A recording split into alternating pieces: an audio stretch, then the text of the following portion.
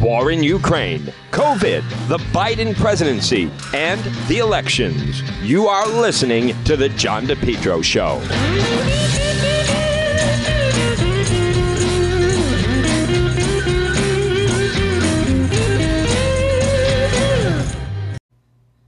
You're listening to The John DePetro Show, folks. It's AM 1380, 99.9 FM. You can always listen online at our website, DePetro.com. This portion of the program, folks, stop it and see them. One of our new sponsors. You also can see the link on our website. It's Home Again Consignment, located right in the Governor Francis Shopping Center. Fine furniture, art, antiques, glassware, jewelry. You can buy, sell on a consignment. Also, estate sales are provided. Stop it and see John. You can call him at 463-3310. Home Again Consignment, Governor Francis Shopping Center in Warwick. I want to touch on, first of all, on this Thursday, I want to once again just mention to people that there is still no definitive report regarding the husband and wife who were found shot to death in their Cumberland home. So that is Eric and Courtney. We're still waiting on Cumberland Police. We understand that they're still doing test results on this whole thing. But I am being told on this Thursday, July 7th, and until I hear differently, that remains a story to watch.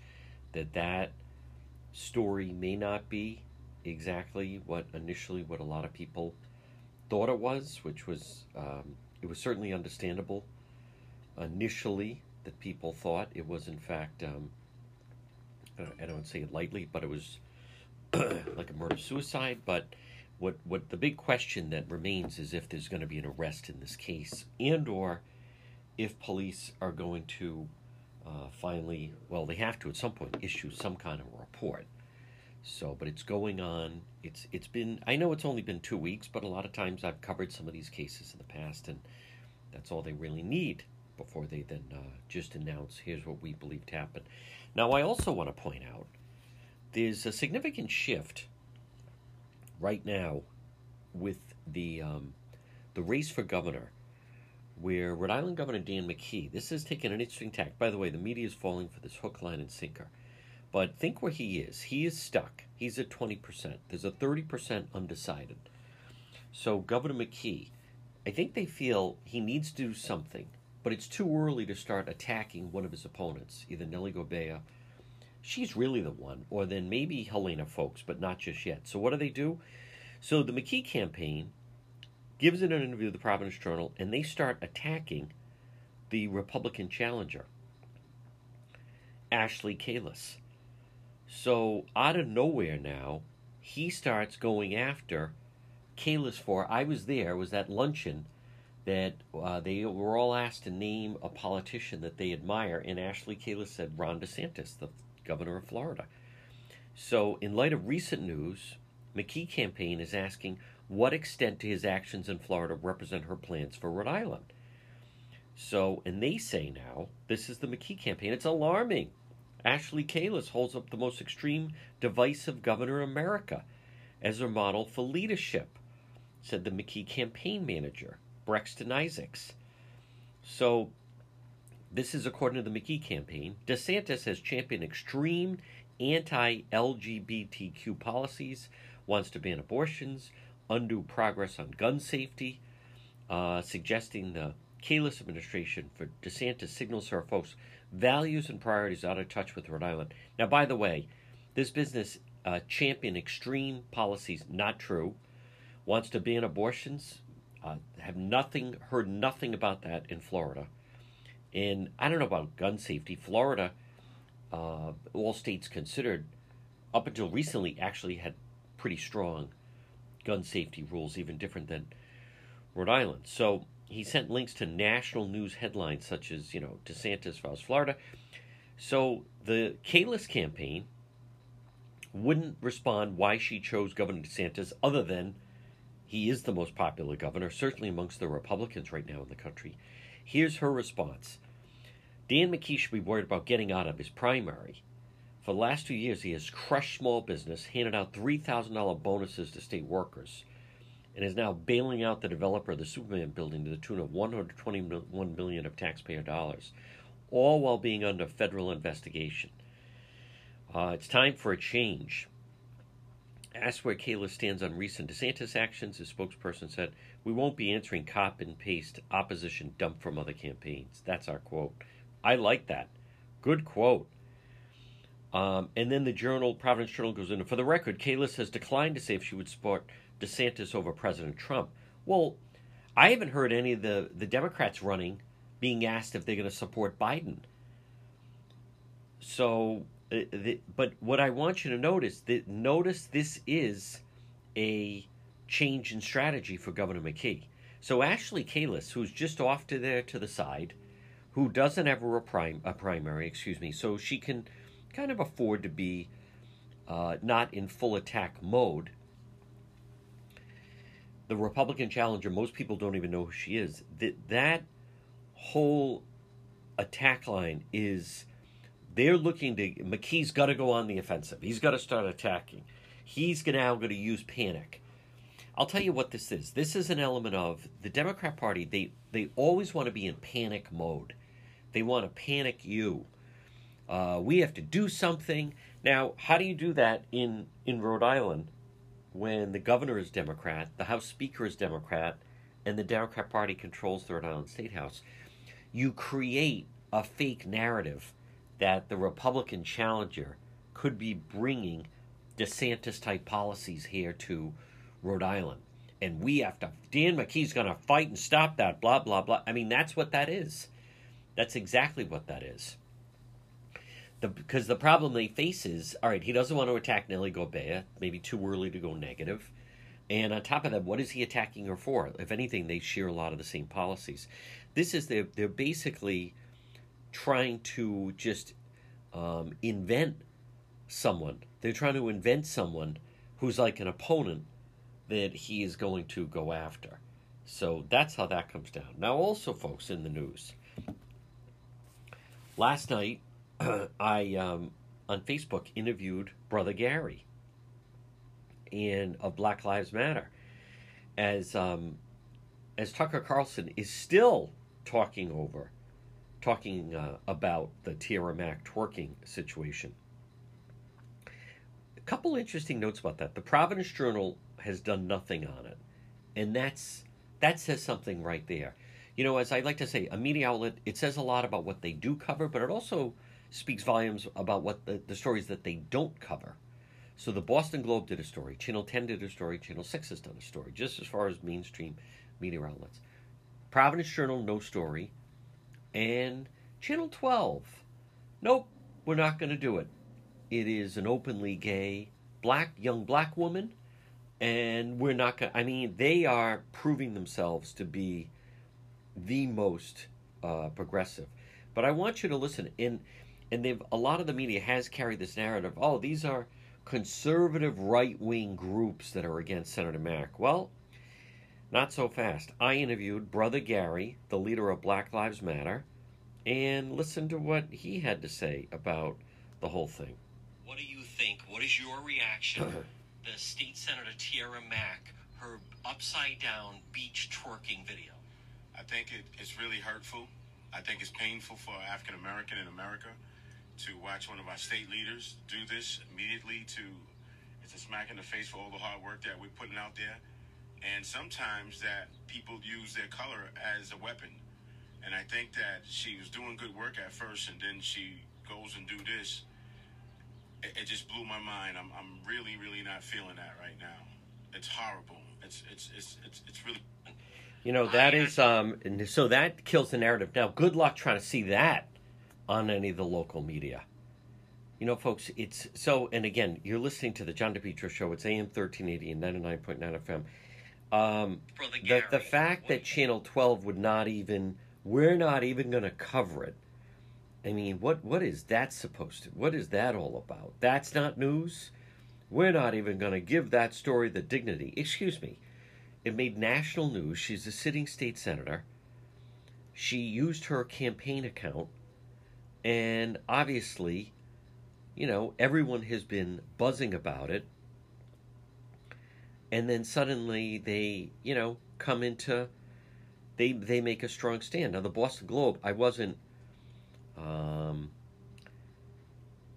not exactly thrilled with the coverage that they did do on it, by the way, but without question, at least they did a story on it. Channel 12 is trying to say it's not a story, and obviously it is a story. It made national news. So, but it also does show, to me, a little bit of preference for the Democrat Party, because the Rhode Island Democrat Party, they don't want talking about that. Folks, I mean, there's always a little bit of bias with the news, but especially the other day when Governor McKee was doing a briefing and they asked him about it, he said he didn't know what it was. And any of the members of the media that were there could have taken out their phone and showed him and said, "You think that's appropriate behavior for an elected official to post online that they did that on the beach?"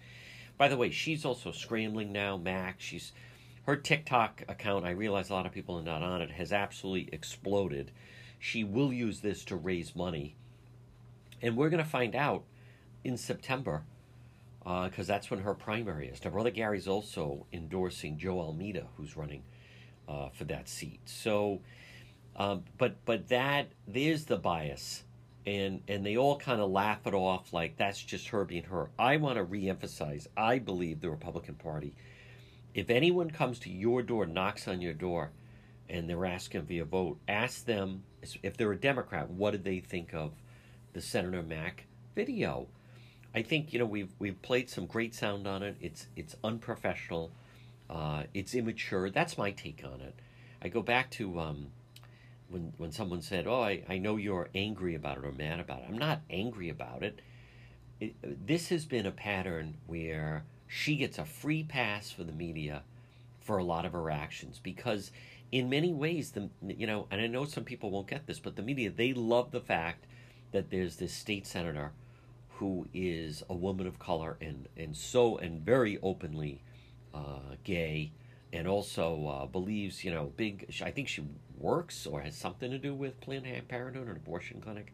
So I think they love that. So they're very much akin to kind of avoid any negative coverage of this Senator Tiara Mack. And conversely, I think, she is fair game. She's a Democrat. The media, local media, they definitely jump on stories much more aggressive if there's a Republican involved in any way. If there's any type of, quote, Republican scandal, you can certainly see a notable difference the way they treat the story. They go much more into just the facts. There's no bias here. We're reporting on what the news is. But then when it's Senator Tiara Mack, someone that they like, admire, it's, "Oh, that's just Tiara being, that's just her being her. You be you, girl. That's right, girlfriend. Don't let the Republicans, go after you." That's far more of the way they come down. All right, folks, a lot more ahead. You're listening to The John DePietro Show. Springtime means grill time. And for the best grill, get a new grill. Stop in and see my friends. Jay's Broadway Appliance and TV. J''S Broadway Appliance and TV. Located 47 Cedar Swamp Road. That's Route 5, Smithfield. You can call them 401-949-7800. Springtime, summer, this is the best time to grill outside. They have a great selection on grills. They also have a great selection on all appliances. Family-run business since 1963. Remember, you're going to deal directly with the owner, and they will match or beat any package deal when it comes to appliances. Do you need a new refrigerator? How about a new dishwasher, washing machine, dryer, oven, microwave? Jay's Broadway Appliance. Look for them online at jsappliance.com. Also on Facebook. Springtime, summer is grill time. Stop in and see them. They're open Monday through Friday from 10 to 5. You can make an appointment for more personal Saturday and Sunday appointments. Jay's Broadway Appliance and TV, 401-949-7800. Better yet, drive in and see them, 47 Cedar Swamp Road, Route 5 in Smithfield. To the John DePietro Show weekdays. We start at 11. We go until 2. It's AM 1380, 99.9 FM. You can always listen online at our website, depetro.com. It's time for our legal segment. Joining us right now, he is one of Rhode Island's top attorneys. He's our legal expert. It is Attorney Tim Dodd. Tim, if you don't mind, I'd like to start off with the police two different instances, especially apparently there was some fireworks at India Point Park, and somebody was getting out of hand. And the next thing you know, there's some video of someone was above, and videos the police officers as they are apprehending the person, and then things just seem to go a little sideways after that. Yes, I mean, it's astonishing that over and over and over, there's video of interactions between cops and individuals they're attempting to apprehend. These cops have to know, or at least conduct themselves with a presumption that someone out there is videoing them. I mean, it's not a mystery that everyone's got a smartphone and everyone's videoing everything they see. So in this situation, you're right. There was fireworks. People are leaving. And the two Providence cops who were involved in this situation, it's not like they're rookies. One, I believe, is a captain. One, I believe, is a lieutenant. One's been on for over 20 years. One's been on for, I think, more than 15 years. So these are experienced men. And there's a video. They're attempting to apprehend a suspect. And just like we should presume that cops know they're being videoed, every one of these situations which goes sideways to one degree or another, it's when somebody's resisting arrest. So we get this guy, he's resisting arrest. You see these two cops attempting to wrestle him to the ground. I can't tell from the video at the time that one of the cops, makes the guy's head contact the pavement, if there was already, the guy was already cuffed. But you can hear one of the cops on the video say, "Stop moving, stop moving." And after a command to stop move, apparently the guy doesn't stop moving. So the cop kind of takes his head and pounds it into the pavement. Now, that's the part that goes viral. That's the part that puts this officer in a terrible light. If you take that 1 or 2 seconds of the video, it's quite damning. Now, the question is, when it gets further analysis, if it's taking 2 cops to get this guy on the ground and he's still resisting arrest, allegedly, and the cops are saying stop resisting, and he doesn't stop resisting, well, maybe they can make the message a little clearer, and I'm not justifying what they did, but is police protocol. If the guy won't stop resisting, is it appropriate to tase him? Like, what are the cops to do when this individual, like many others, I guess the new paradigm is just resist arrest and see if the guy didn't resist arrest, he wouldn't have got his head pounded into the ground. Was it appropriate for the cop to do that? I'm not passing judgment. It certainly doesn't look good, but I'm not sure what police training would call for in that situation if a person continues to resist, even when they're on the ground, squirming, pushing. I'm not exactly sure what he was doing to resist. The cop gave several commands. Stop. He didn't say stop resisting, but stop doing what you're doing. And apparently the guy didn't stop what he was doing. Will there be an internal affairs investigation? Yes. Will these cops be suspended? Yes. Will there be a Bill of Rights hearing? Yes. I don't think the chief has called for either of these cops to be terminated, like the chief came out, I think, a little too quickly with the situation on Lugo. There was no pronouncement that these two have to be fired, or at least the one who took the guy's head and pushed it into the pavement. Is it a termination offense? I think it's too soon to say. What's the appropriate discipline? It's too soon to say. But, like we say so often, the original headline, the original story, there's typically a lot more to it. I don't know if other videos of this will surface. I don't know if these cops had body cameras, which would have caught perhaps more of the dialogue between the cops and the suspect. But I know one of the cops commanded several times, stop resisting, Right. and the guy didn't stop. Mm. Now, folks, again, we're speaking with our legal expert, Attorney Tim Dodd. Tim, there's actually been an update on this story. Number one, Providence Police sent out a press release with, kind of describing the incident, and they included the mugshot of the suspect, and his face he's got a black eye, but it's not like it's a huge gash, or it's not like his head was caved in. I think the other thing that's interesting, I believe I just heard that for whatever reason they didn't have their body cams on. It seems typical when I've interviewed some of the police brass, they talk about so many times with police they could do 95% of the things right, and then in that last split second when they lose their cool, boom, that's when all hell breaks loose. They obviously didn't realize there was someone up above who was videotaping them, and they think it's just a quick second, they lose their temper, but look at how this thing kind of blows up on them.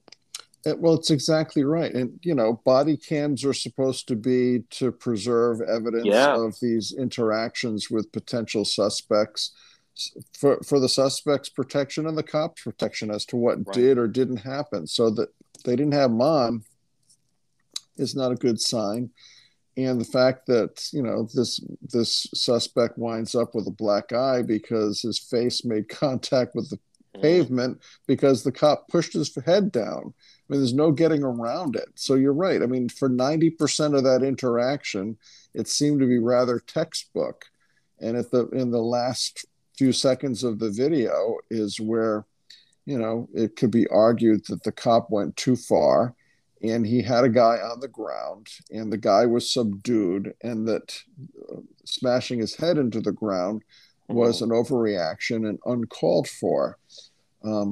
I think the cop is going to have a hard time justifying his conduct if there's no other video or nothing more than the video that we've seen, because you don't hear anything the suspect says. You don't hear anything the other cop says. You just hear the one guy who, pushed his head into the ground saying, stop resisting, stop resisting.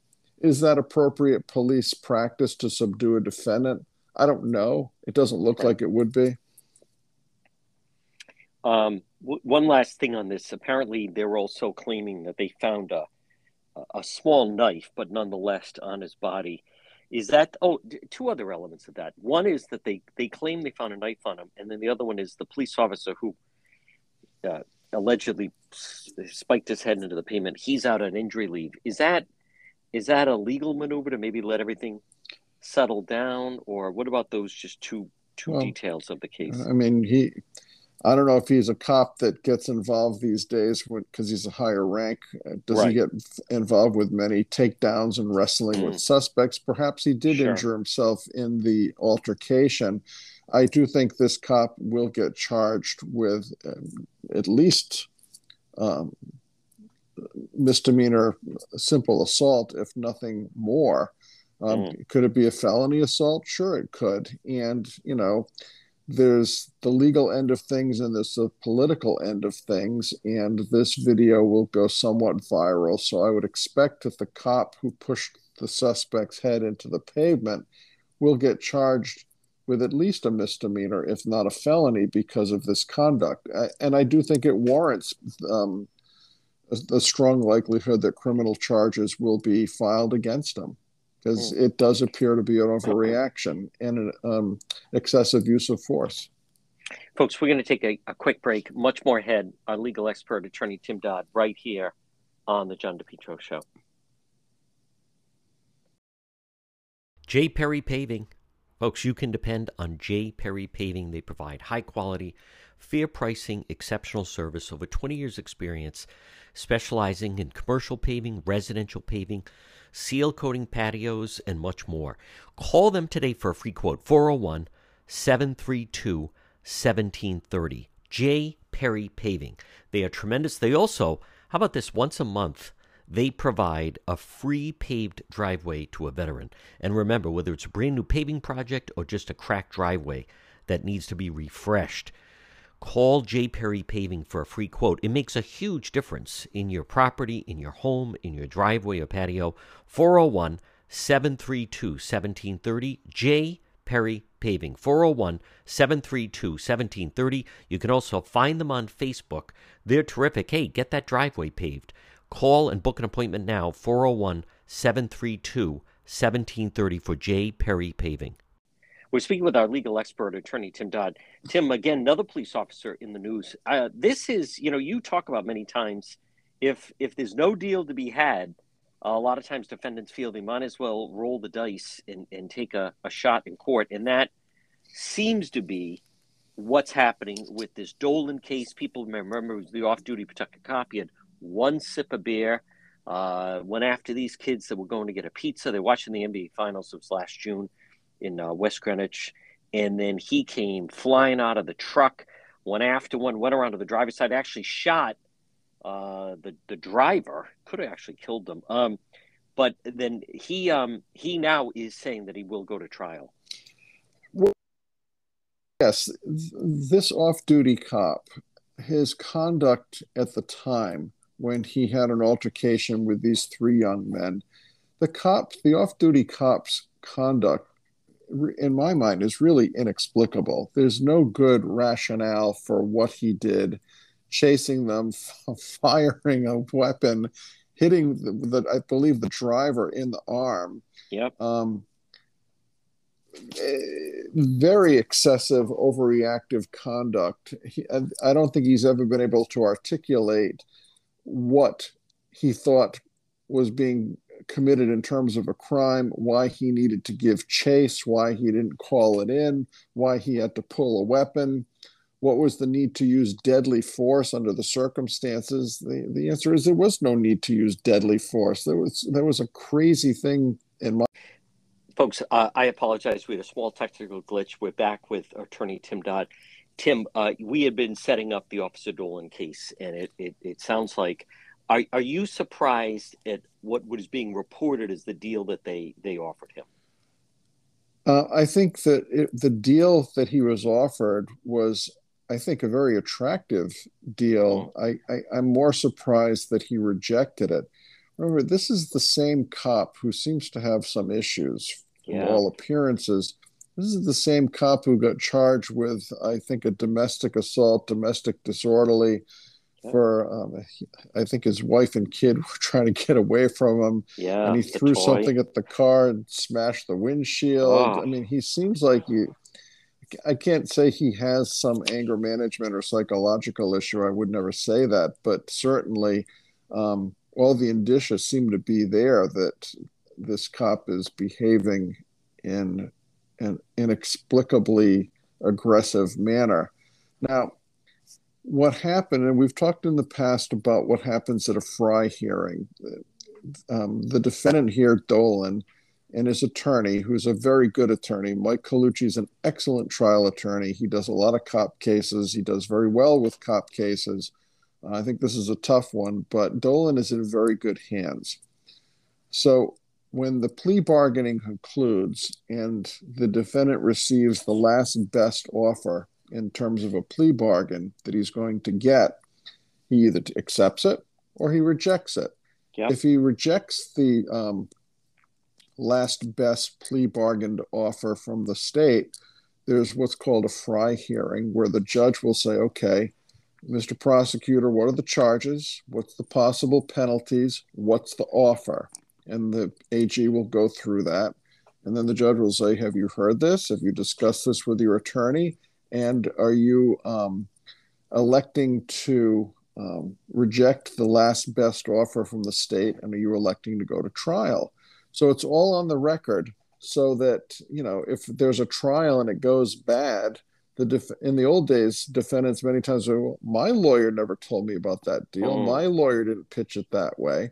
So to avoid a defendant who loses, in part turning on either their attorney or the whole system saying, no one ever told me, now it's all on the record. You've been told, and you're rejecting this. So this guy has 4 counts. He has 1 count of felony assault with serious personal injuries resulting.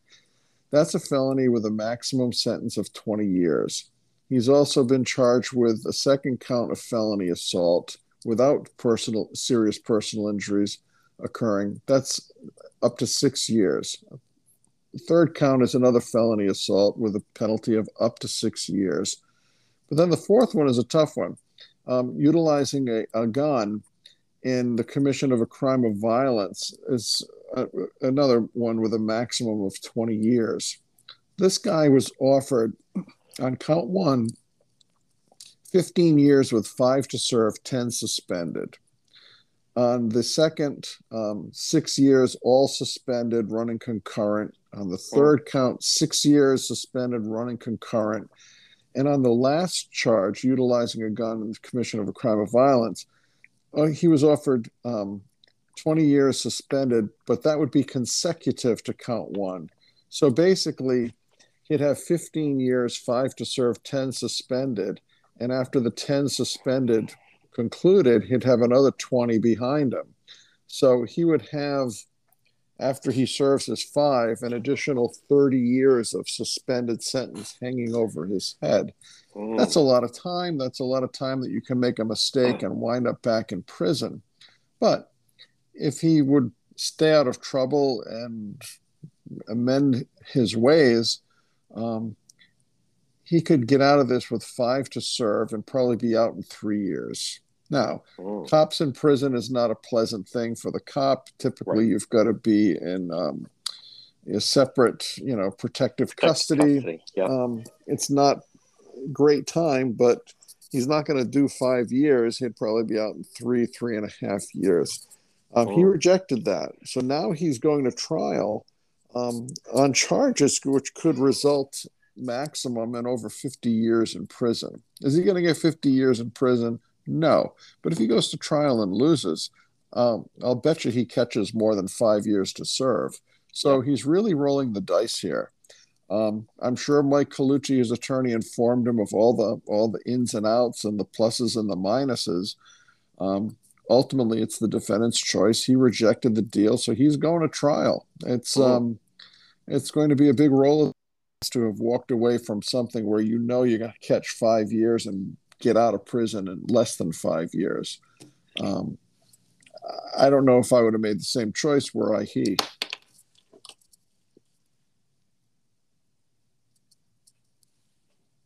Tim Dodd, does he have the choice of a bench trial, and then that if he's unsuccessful, he can get a jury trial? Well, no, he's going to make the election. He can choose to have a jury trial, or he can waive the jury and have what we call a bench trial, where it's just a judge who's going to determine what happens. I don't know if that decision has been made. If you have a jury trial, typically what the jury hears, the judge and lawyers have to be much more careful in what's put in front of a jury. When it's a judge trial sitting without a jury, there's a little bit more leeway. Typically, if you're a defendant, you're looking for the win before the jury. But if you don't get the win before the jury, you're looking to create and preserve as many appellate issues as possible, so you can try to maybe get yourself a new trial or get your conviction if you happen to lose reversed. And there's much more appellate issues which are typically raised and preserved during a jury trial as opposed to a bench trial. So it's another big decision for this guy. Yeah. Before we take a break, Tim Dodd, the shooting in Chicago, it seems to be just the beginning. It's going to be a slew of charges. I don't know if it's going to result. I'm not sure Illinois is a death penalty state, but I'm just curious why, Tim Dodd, in a situation like this, they don't introduce some form of a terrorism type of charge, simply because when you think about it, there's no robbery. It seems random. It's really designed to just create exactly what it did, which is just sheer terror, 7 or 8 dead, more people very, very wounded in the hospital. Is there something, do you think, that could be enacted that would be heavier? Like, I know they get matters for whether it's the Buffalo shooter or the Texas shooter.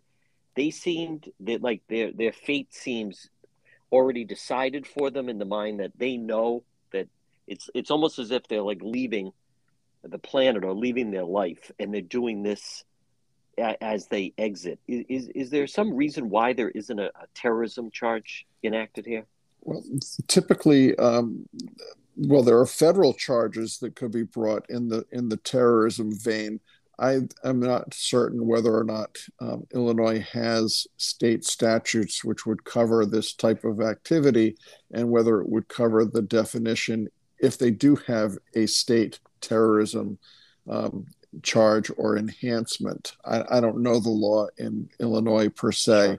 I mean, he could go through this trial for the first-degree murder charges, and he could wind up looking at a subsequent federal trial for terrorism if, the facts support it. I think you're right. I think the facts do support some terrorist enhancement. There's no other purpose to this than this randomly killing people. It's not a situation where any particular ethnicity, race, sex, national origin, or anything else. He was just going to hit anyone he could hit. So it's not like he had it in for a particular group. He was just looking to create chaos at this 4th of July event. And, it's another clearly mentally disturbed person. We're learning more about this guy's home life, what his parents were like, what their parenting challenges were. It sounds like this kid was just the product of an extremely messed up home, a very dysfunctional situation. And how do you legislate around that? I mean, all of these laws, however well intended, I don't know that they're going to be able to stop, mentally disturbed people coming from mentally disturbed or not mentally disturbed, but, dysfunctional households. How you're ever going to successfully legislate to stop all of these events from happening. I guess the only way would be to have a uniform elimination of the Second Amendment and people's rights to bear arms, which I don't think is going to happen as a practical matter. And I don't think it's a solution which makes sense to deny, the rights of 300 million people because you get these mentally disturbed people out there. It's a challenge which I don't know can successfully be met through legislation alone. Yeah. Folks, quick break. Much more ahead. Our legal expert, Attorney Tim Dodd, right here on the John DePietro Show. The next time you have an emergency, head straight to AtMed Urgent Care.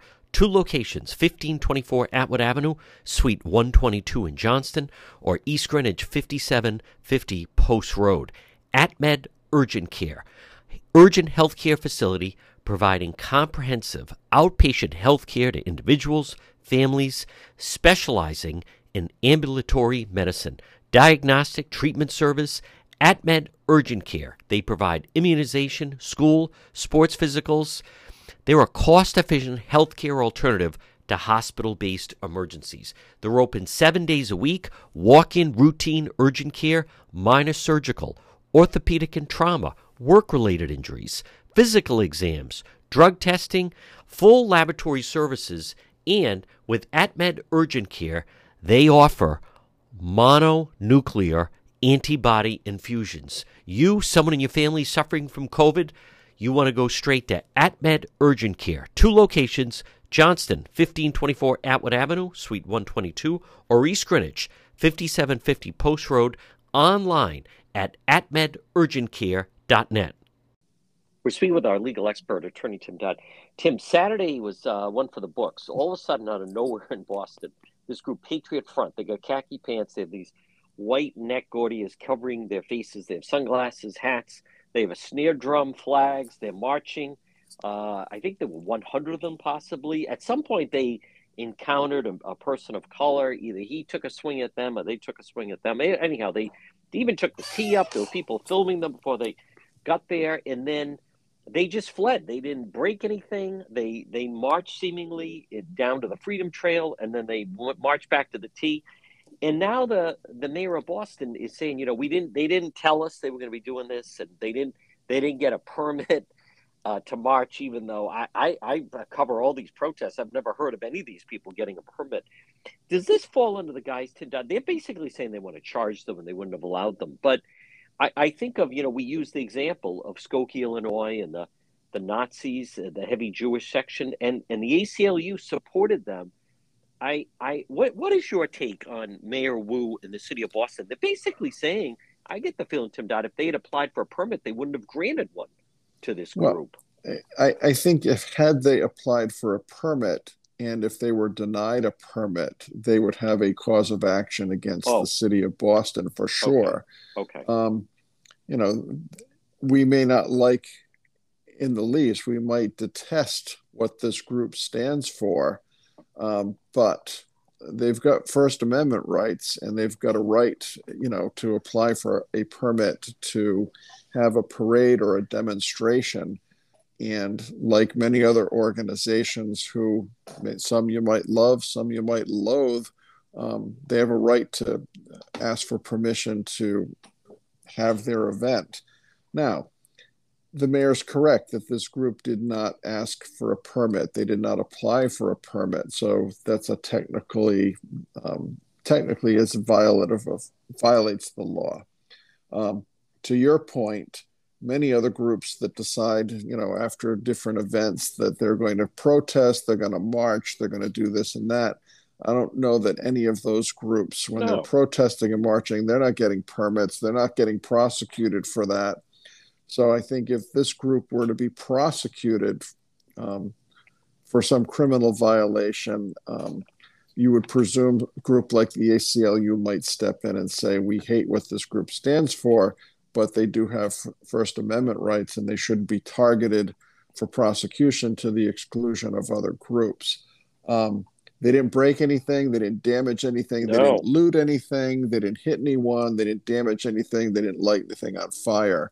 I guess those are quote unquote positives for a loathsome group, but I don't know that they broke any laws per se as they conducted their march. They didn't try to hide that they were coming. As you say, they took the tea and then they dispersed. It was a very peculiar set of events as it unfolded.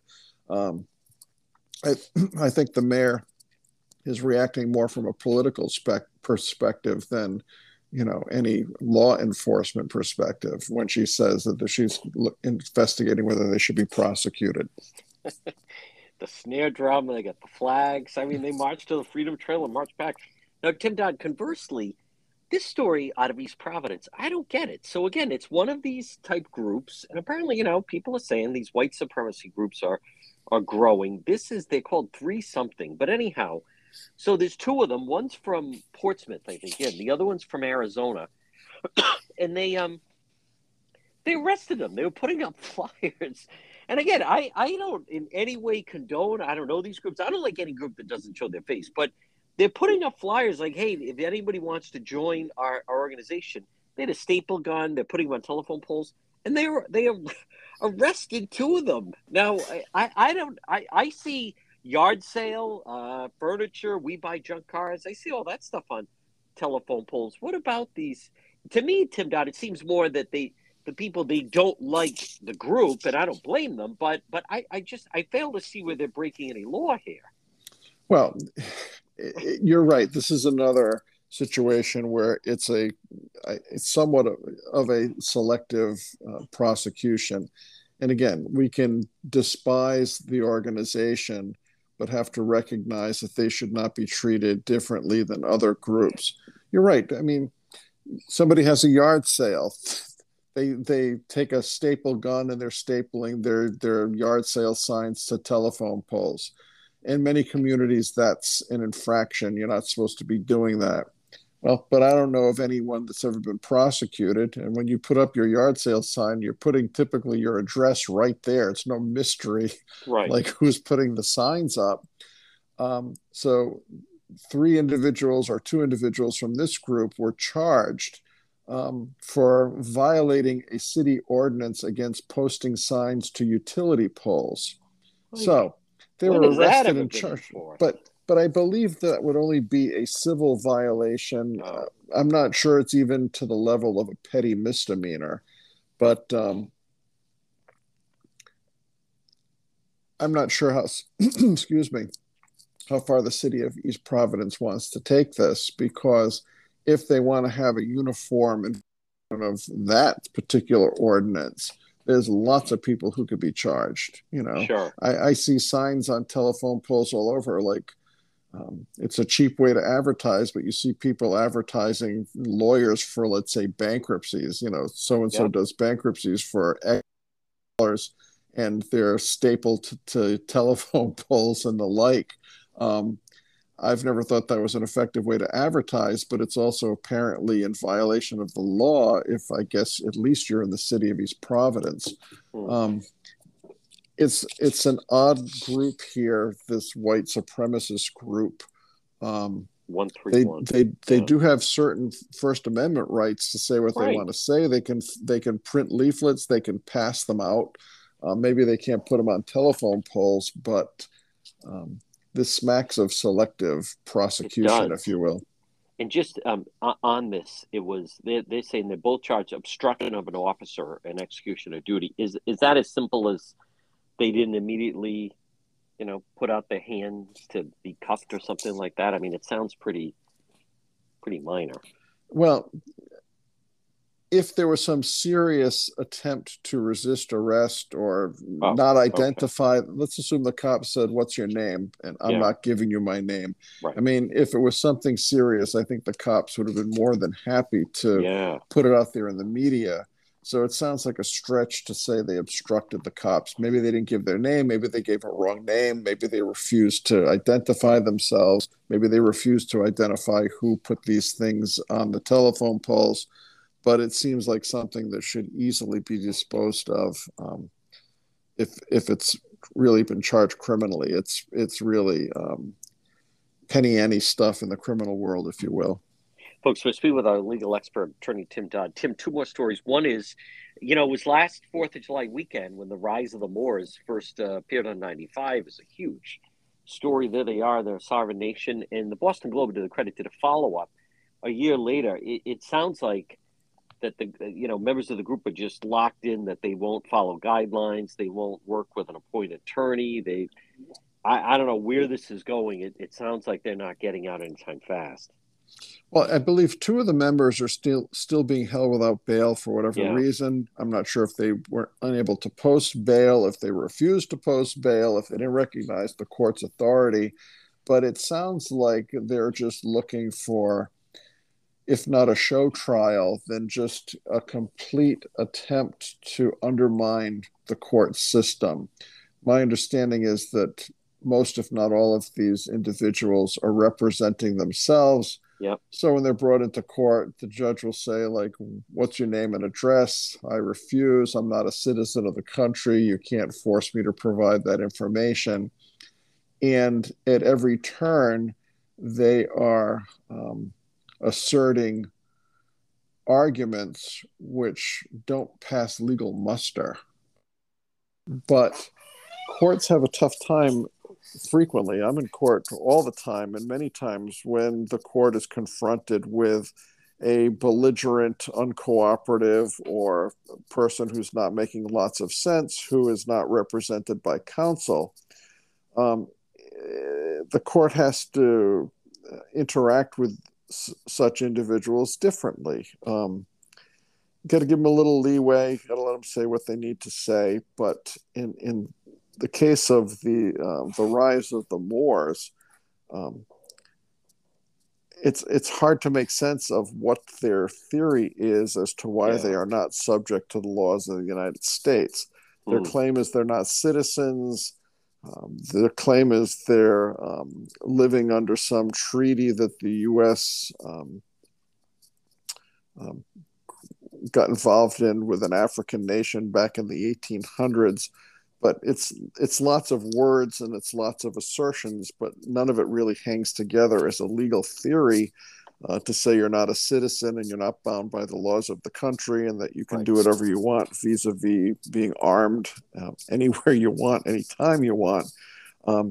So they're just going to vex, harass, and frustrate the court system for as long as they can. But ultimately, these cases will come up to trial. Sure. And if they won't plea bargain, they will have a show trial, which they will try to make as much confusion and chaos as they possibly can.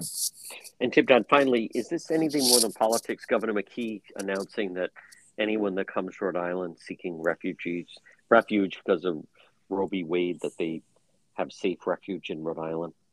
Well, I'm sure there's a lot of political component to it, but what the governor's saying is consistent with the law that we've passed in Rhode Island in anticipation of Roe one day being overturned. So I think what the governor has done by executive order, the question would always be, what's the enforceability of an executive order as opposed to legislation passed by the General Assembly? That has yet to be litigated if anyone chooses to do so. But, overturning Roe does create some issues, people going state to state. What if you live in a state where abortions are completely banned by state statute and you want to get mail order, the day after abortion pills? Well, is that breaking the law? I mean, these are issues that I don't have the answer to, but these jurisdictions are going to have to deal with. What if people want to cross borders and go from one state to the other, and the state that has banned abortions somehow criminalizes going elsewhere to get your abortion? These things are all going to make their way through the court system, and any law that the anti-abortion states, if you will, puts forth will be challenged. I do think it's a provocative thing to say, well, we're an anti-abortion state and we're somehow going to try to outlaw you mail ordering yourself, day after abortion pills. I don't think that's feasible. I think it creates a whole boatload of problems in terms of enforcement and constitutionality. So, although Roe has been overturned, I think we're in for years of litigation on all aspects of the ongoing battle between states that favor abortions and states that are trying to limit them as much as they can. It's the issue's not concluded. It's going to be fought for years. Folks, he is our legal expert, Attorney Tim Dodd. Tim, great job as always, and we will talk to you again. Thanks, John. Take care. The Coesit Inn, 226 Coesit Avenue in West Warwick, a Rhode Island tradition since 1977. Delicious food, great atmosphere, whether it's lunch or dinner or drinks in the lounge. They can also accommodate large groups. A great meal, a feast, is waiting for you at the Coesit Inn. Stop it and see them all year round. 226 Coesit Avenue in West Warwick. They're waiting for you at the Coesit Inn.